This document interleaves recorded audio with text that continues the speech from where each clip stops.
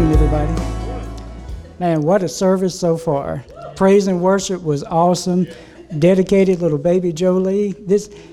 One thing I love about praise and worship, it sets the tone for the word. And we're going to go ahead and get into it. We're going to give us a little introduction. Actually, I'm going to pray first. And then we'll give a little introduction and we'll get into it.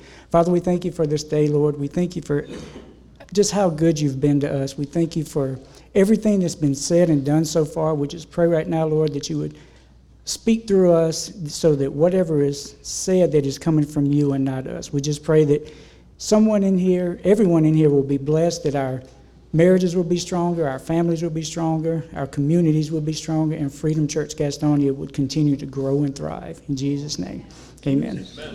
Amen. So before we get started, for those of you who don't know us, we'll give you a little background. I'm Tom, and this is Michelle Gordon. We've been married a little over 25 years.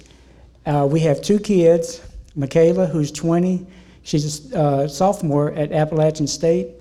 Our son, Miles, who's 17, he's a junior at Gaston Christian School. And Michaela actually came to be with us this morning.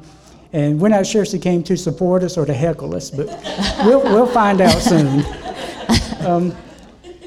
And another thing I want to mention is, before we get started, we want to thank Pastor BJ and Pastor Lisa for giving us this opportunity. Amen. You know, you didn't have to do it. We really appreciate it, and we don't take this lightly. And last thing about our introduction, we've lived in Gastonia about 9 years. We moved here from the great state of Georgia and even the greater city of Macon. So we've been here 9 years, and we ended up in a great place at Freedom Church. We did. So we're going to get started here. It's going to continue, like Pastor BJ said, with the series Love Over Fear. And we're going to tag team it. So Michelle's going to start off, and then we're going to go back and forth.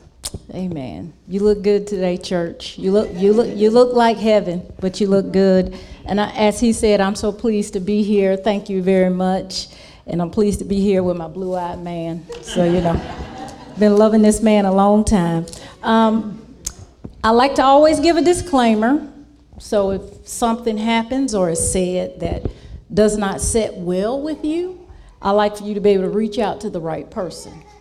So you can email miles2coolgordon@gmail.com. Okay, so that's who you direct all your issues to. If this goes sideways, him, my 17-year-old son, he can fix it. He'll square it all up.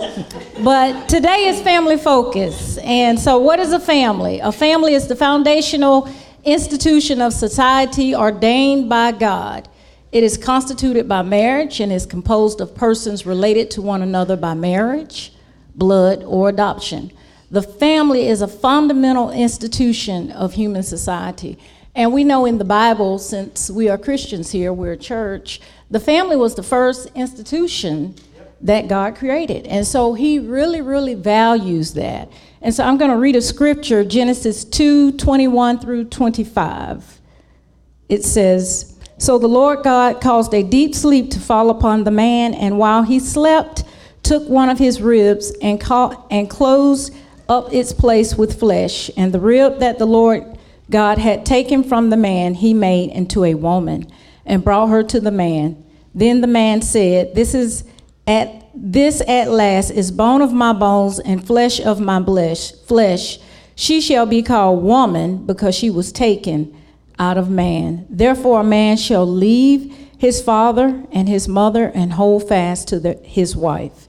And they shall become one flesh. And the man and his wife were both naked and were not ashamed." So we see right here in this passage, right from the very beginning, the very first directive, and I hate to bring this up, but I will. God tells us, the marriage takes precedent over our in-laws. And if you are a person like me, I am a mama's child. I love my dear mother. Anybody that knows me very well knows that.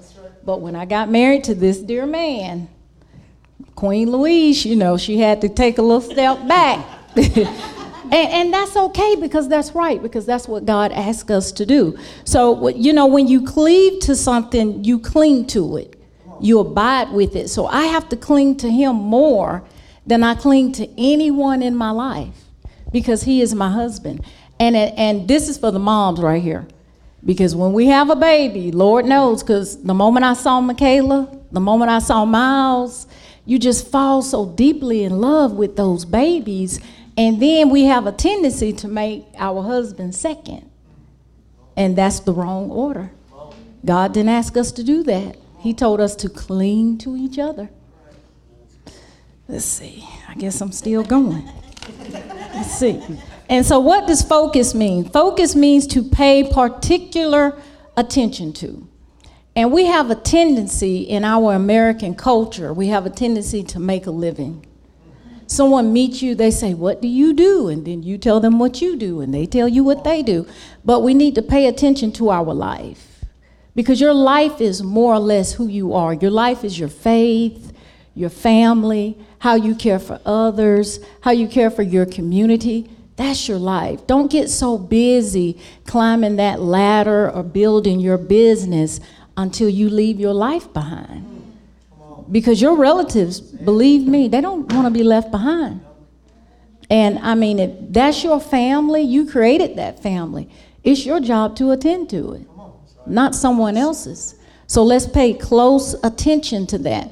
So what does love over fear look like in family life? Love over fear in a family life looks just like Jesus on a cross. Sacrificial, unconditional love. That's what love in a family looks like. Okay, we're going to jump right into the husbands and wives roles. And this can be a little tough for us to take sometimes. Ephesians 5:22 through 33. I'm not going to read all of it just to save time. I'm just going to touch on 3 verses, and then we'll come back and talk about it. Ephesians 5, verse 23 says, for the husband is the head of the wife, even as Christ is the head of the church, and he is the Savior of the body. Verse 25 says, husbands, love your wives, even as Christ also loved the church and gave himself for it. And verse 33 says, nevertheless, let every one of you in particular so love his wife, even as himself, and the wife see that she reverence her husband. So we're given our roles right here. And if you really look into it, God doesn't ask an impossible thing, but he does ask a tough thing of us. Mm-hmm. When I sit back and look and see that I'm told I need to love my wife as Christ loved the church, that changes your view on how you do things, how you say things, and it's not always an easy thing. The wives, if you notice, God tells the husband to love their wives, but he tells the wives to respect your husband.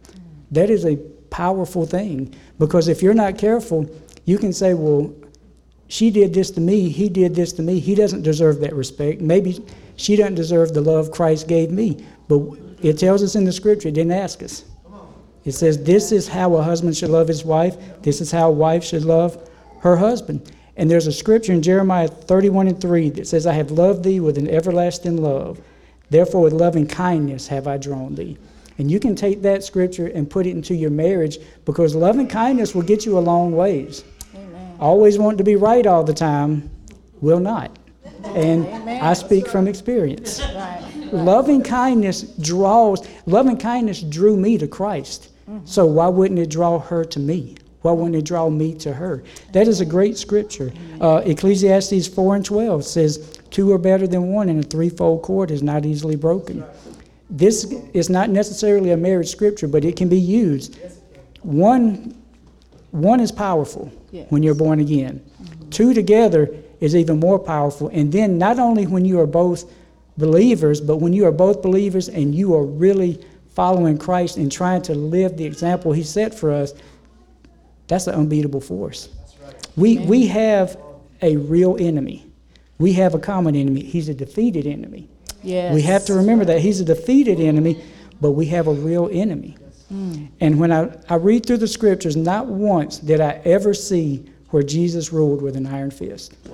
Not once was he a dictator. Not once was Jesus loved. He loved the unlovable. And sometimes in your marriage, it might not sound good, but sometimes you have to love the unlovable, and that's that person with the rings you exchange with. Yes. Sometimes I'm not lovable. You are all the time. But sometimes I'm not. Thank you. I mean, So basically, what we could take out of these scriptures is the husband's role is one of leadership and not dictatorship. You are the head, but the head means a whole lot more than being the boss.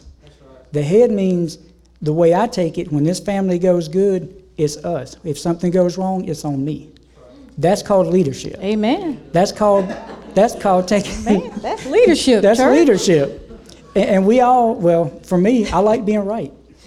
I was raised that you do everything to win.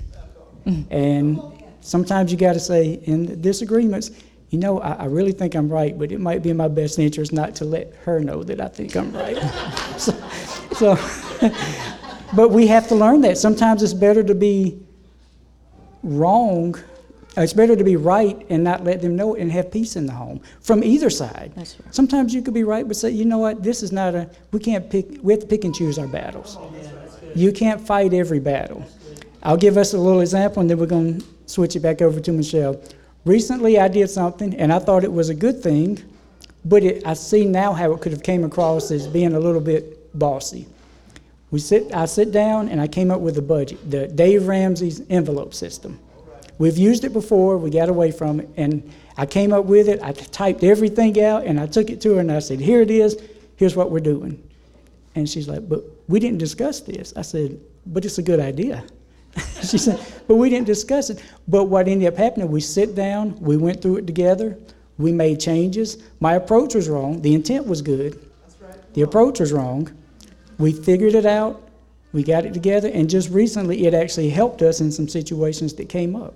So sometimes it's not so much that you're trying to be a dictator. You think if I think I did something right, I get pretty excited. I'm like, I don't know how often this happens. We'll put it on the calendar. So, but we have to learn, we have to grow together. We have to know this isn't just about my decisions or your decisions. We're one now. Amen. And really that really wasn't that bad because I just kicked a little bit because I could just be that person, my son would say, Mama, you're just being a menace, and I can be a little bit of a menace, but his heart was in the right place, and I thanked him for that. I said, thank you for looking out for our family. I appreciate that, And so wives, the role of submission, and I know we hear that word submit, and it's like, oh, no. I left my daddy back home when I got married, and I'm done with answering to anyone, but that's not what our Lord calls us to.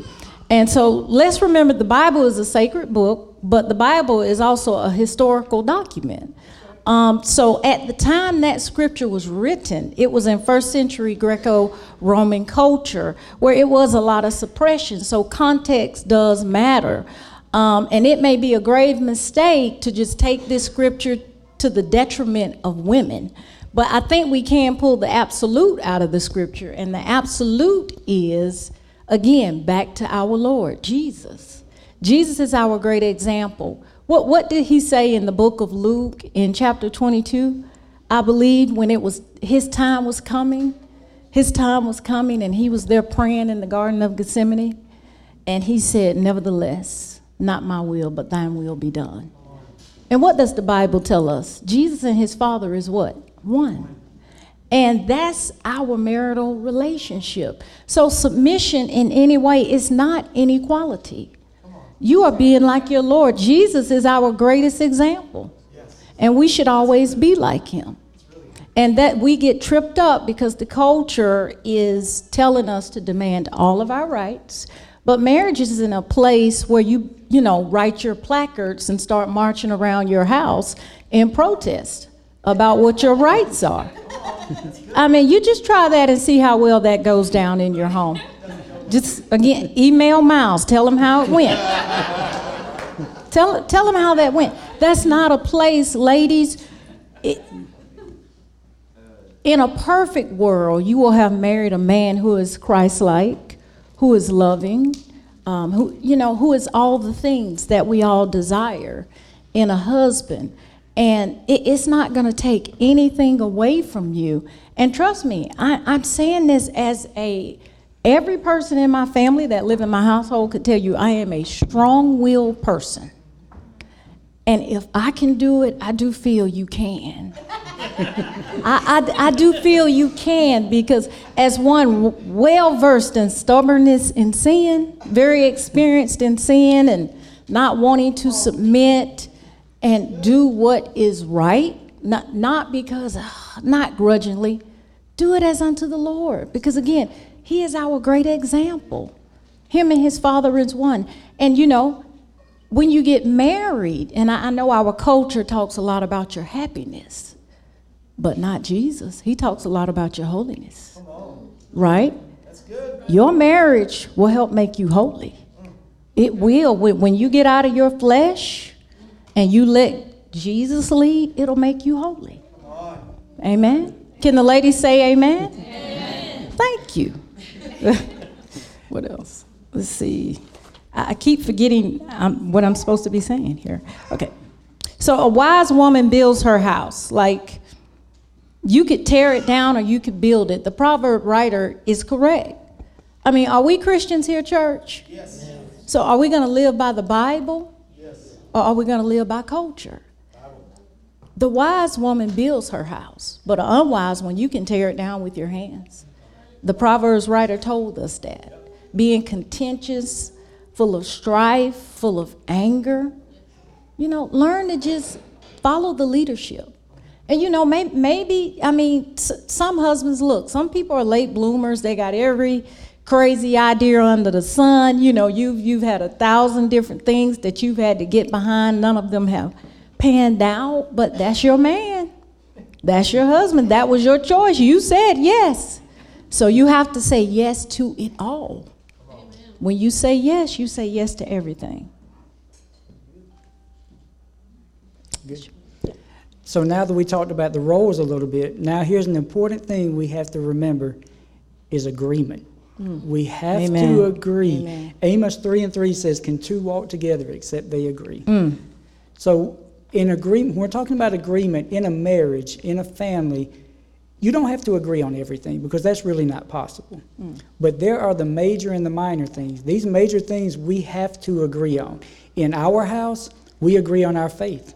We believe in Jesus. We strive to live a Christ-like life. We strive to represent him well. There are certain things in our house we don't watch, we don't listen to, we don't do. Non-negotiable. We don't do it. But there are other things, and I've learned this. I have matured somewhat in my views on things. There are things that we sit down as a family and talk about that 5 years ago I would have said, no way, end of discussion. But now I say, you know, we have to pick and choose our battles. Yes. When you have your kids and they're getting older, there are certain things, they're not of the devil. They're not, she's not the water boy, she's not the devil mama. It's not that. They're not of that, but they are things that we can be so strenuous on that you can push your kids away on the major things. So we sit down, we have family discussions. When Michaela's home from school, we'll sit down. Sometimes we'll eat, and we have a little piece of flooring when we've had our house redone, and it has on the back, you have the floor. Everybody gets a chance to speak. So if there's anything you want to put out there, it presents your case. It doesn't mean you're going to win it, but it's not one of the non-negotiables. You say, I would like to do this, and here's why. And as a family, that's a good thing. Agree. We have to agree on our faith. The way we run our home needs to be. Your finances. You can't have one person that wants to spend every penny and one person that wants to save everything. There have to be an agreement on these things. And again, some things are not major things. Education. Are you going to educate your kids in the public school, in the private school? And we know right now what college tuition costs. These are decisions you have to make. Do you want to go and have your kid in it with $400,000 worth of student loan debt? Or do you want to do community college and do a different route? These are major things. These are things that cause a lot of turmoil in marriages. So the major things we need to agree on. The minor things we can deal with. We can sit down and talk about. Amen. And so the next thing is your marriage your way? Now, in the context of being a Christian, you know, that's our center, church. We're Christians. So your marriage doesn't have to be a cookie cutter marriage. You know, don't compare.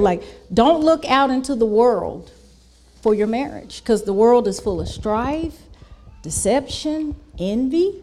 I mean, all sort of things, carnality. You look up to God and the scriptures for your marriage, because again, if you are a Christian, that's how you set the course of your life. Not by the culture, not by what you see others doing. You set that by God and the scriptures. And you know what? Honor Christ by living your unique story. Now, like us, you see our uniqueness right away. You may have noticed. You may have noticed. So we live out our unique story. In our household, we have to talk about race.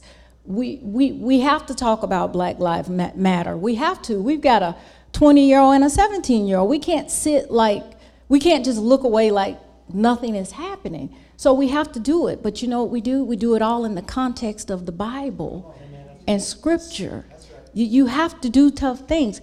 And by all means, don't compare your life to someone's posted life on the gram or Facebook. Facebook makes everybody look sunny. We all look like Halle Berry on Facebook. Okay? And you know I don't look like Halle Berry. Come on. You know. And so don't compare your life to that. And by all means, when it comes to your children, keep them off of social media. Take a social media fast.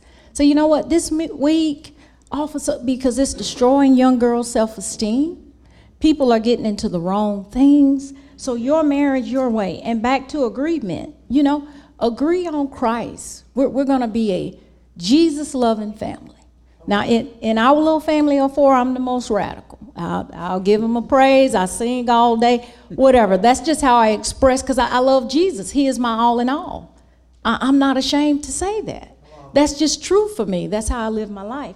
And the local church, get in agreement on a great local church that you can get behind and serve in. Amen.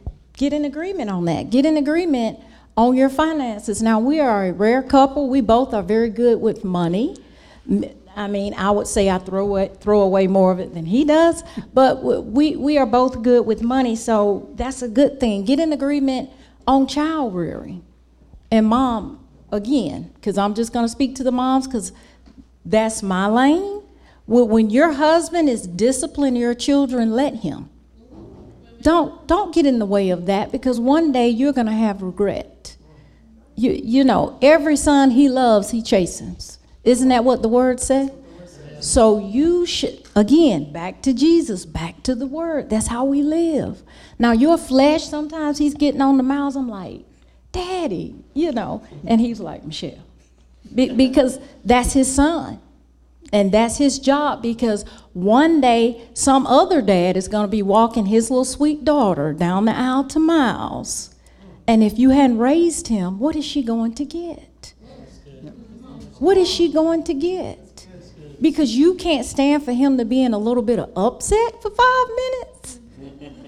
Your little baby, that's what he said. He said, that's your little precious baby. That's what he'll say. And then Michaela said, yep, Daddy, that's her little baby. You see all that jealousy? You see, Miles, but I'm in there for you. I'm in there for you. But you know what? My flesh, I have to sit. Usually I just walk away. I say, I'm just going to let them be. Back to you. All right. Now, next we're going to talk a little bit about the extended family. Because I've heard people say this, and I can tell you it's not true. When they say, I'm marrying you, I'm not marrying your family. Not true. Because we have been married a long time, and there have been way too many times where we would get phone calls early in the morning, late at night, saying something happened, we need you to come. And not once did we look at the other one and say, that's your family, I'll be here when you get back. Amen. First of all, try that and see how it happens. I know better than try that. But your extended family, your spouse's family becomes part of your family. And that's a good lesson to learn when you're a young couple.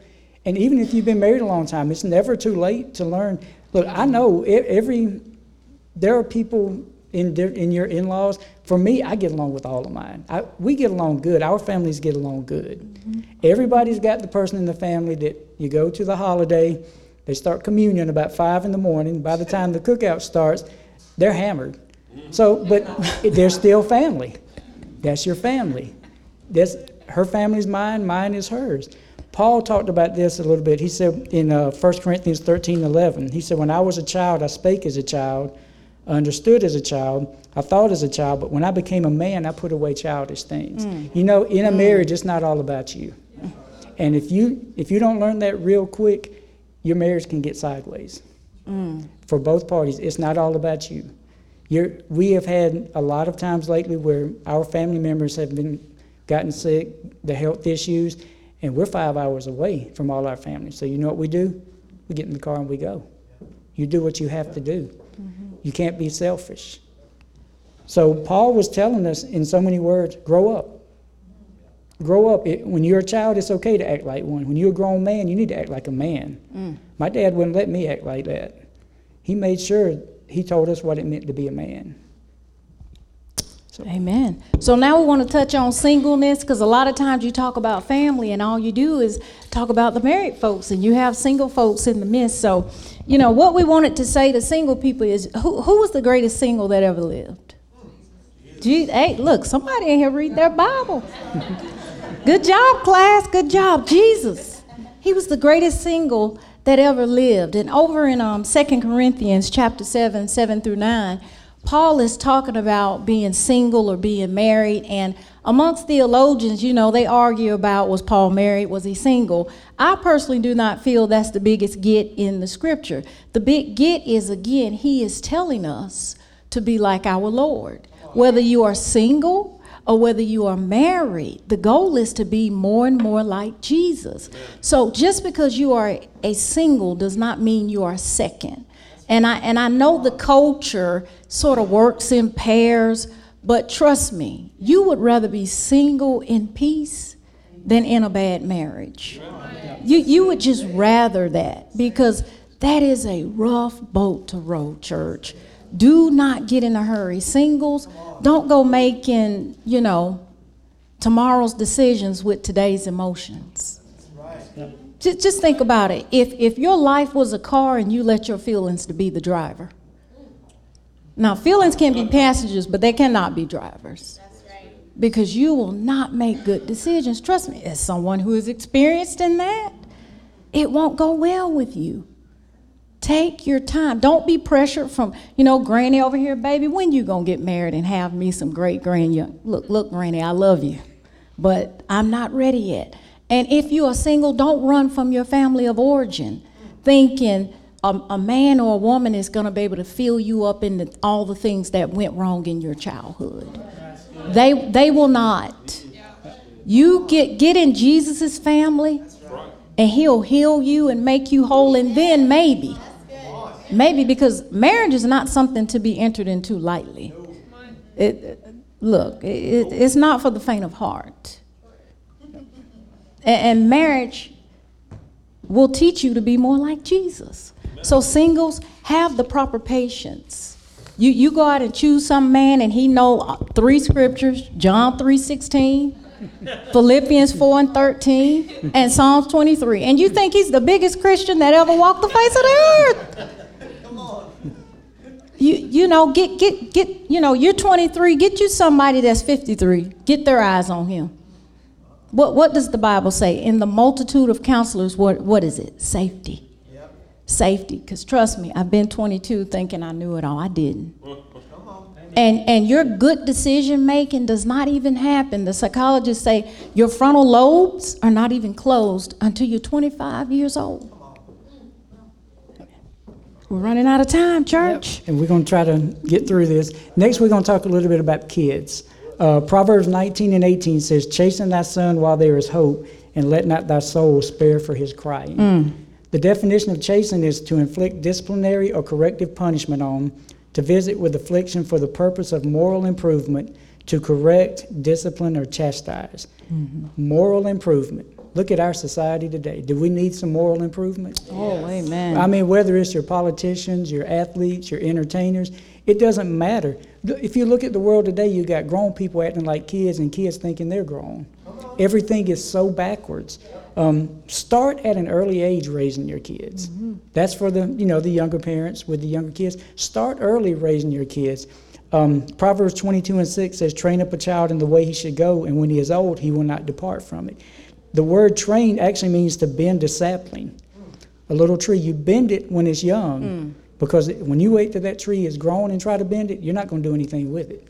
When you try to raise their kids when they're 15 or 16 and they've run roughshod over you, up to that point, you're not going to be able to do it. Train them early. You know, it's okay. Your kids can be told no. It's okay. I done seen too many who I know, I don't have to meet their parents, but I know they haven't been told no too many times. So train them early. Get these kids, teach them, train them the ways of Jesus. You know, it's like anything else. The earlier you start and you make that your life, it becomes your life. Amen. Like, why do kids believe that they are the social equals of adults? I don't, you know why? Because we live in a permissive society. And we live in permissive parenting to where your kid can come and go as he or she pleases. They make their own rules and you just kind of let it go because, well, the people down the street, they gave their son a car and he kind of does what he wants, not Miles. You know, he went to a basketball game this past week. He texted us and said, I'm going out to eat after the game. First question, with who? Because show me your friends and I'll show you your future. Don't let your kid, it's okay after a kid visits and never again. Never again is okay to say you love them and you pray for them, but some folks are not good company. Your kids do not need to be up and down with everybody. So I waited until he texted in the group text and he said, okay, be safe and don't be late getting home. Now, we've never gave our kids the time to be home. When they start to be home at an appropriate time. Because you live in this house. You ever seen us stay out to 2 a.m.? You ever seen us drag in at 4 a.m.? Do what you see us do. You don't get to make new rules, but permissive parenting. Let me tell you something. Kids like structure if you have the courage to do it. And they know you love them. When you give them structure, ask these kids that live in homes they can do what they want. They'll be like, really, my parents don't care about me. Because you let them do everything. Is he that kind of father with us? No, it's a lot of instructions in the Bible, right? And again, social media, it's destroying people, church. Limit that. Limit that. It is not healthy. It's not all bad. You can find funny things. You can find good things. But you have to have a great balance in your life. And your kids need a great balance. And I'm going to say this for you parents. Over in 1 John, it says, little children, keep yourselves from idols. And you can make your children an idol. Because you see that sweet baby girl, you see, I saw Michaela, that look at that face. Who couldn't fall in love with that? And it was mine. And I was like, OMG.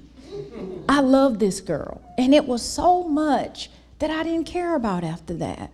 When I saw he was so happy. He was like, I'm praying God to give me a son this time. Sonogram, it's a son. He was so happy.